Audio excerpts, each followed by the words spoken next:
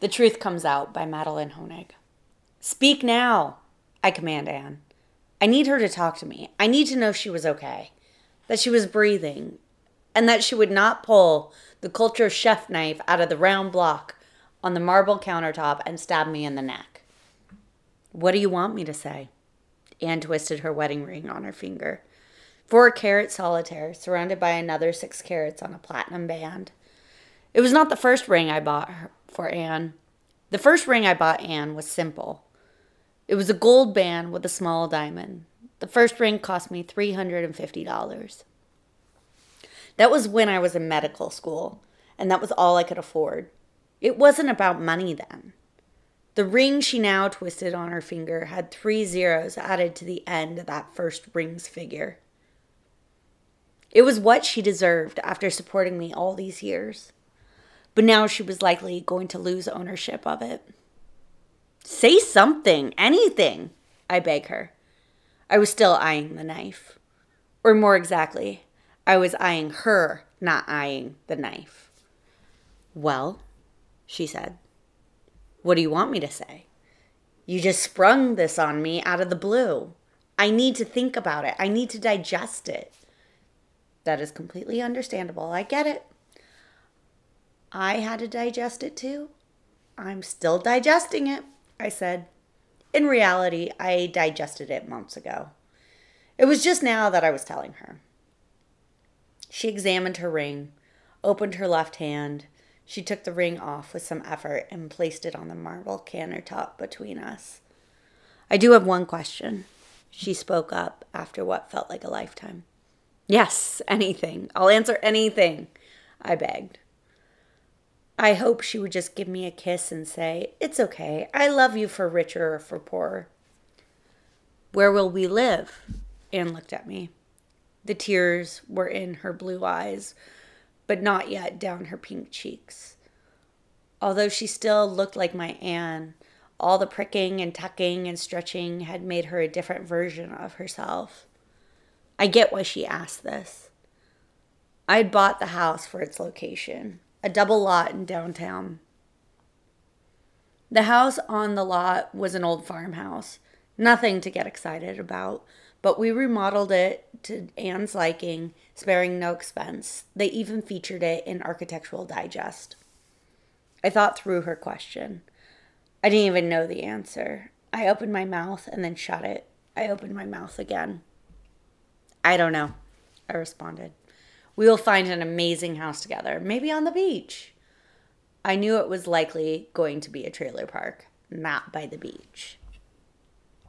But this is my house, she demanded. My Architectural Digest house. I know. We'll figure it out, I said.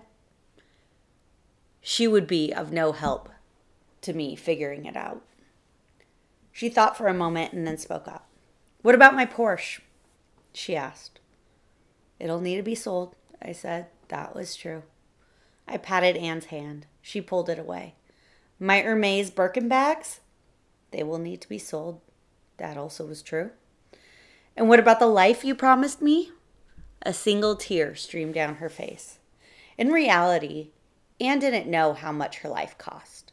She had a black American Express she charged everything to.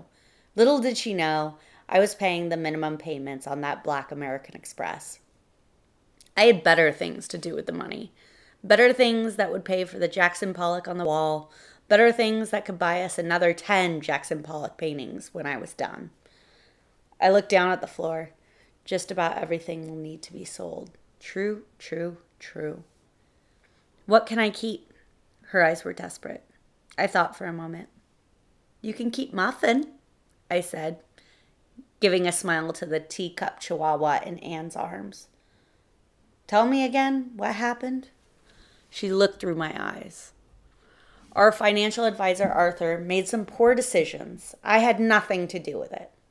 I had everything to do with it. I gave him our entire life savings.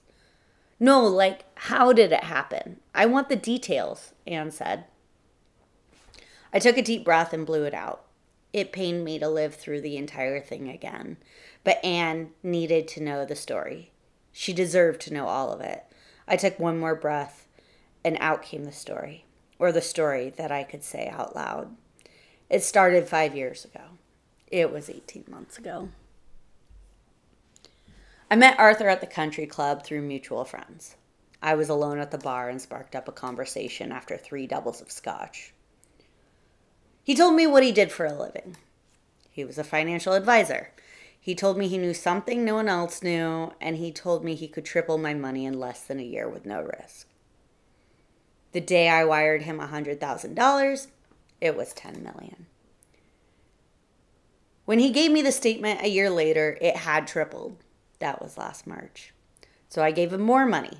I got a second mortgage on the house, maxed out our credit cards on high interest loans, emptied our retirement, savings, checking, and any other account that had any kind of money in it.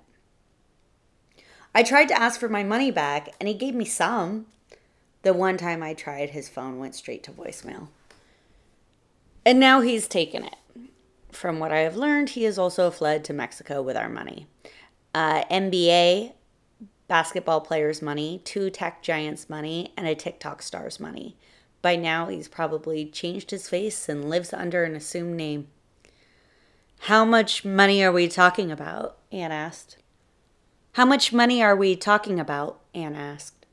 Her face was as hard as the marble countertops. 10 million? 30 million. Anne's eyes flicker to the knife block.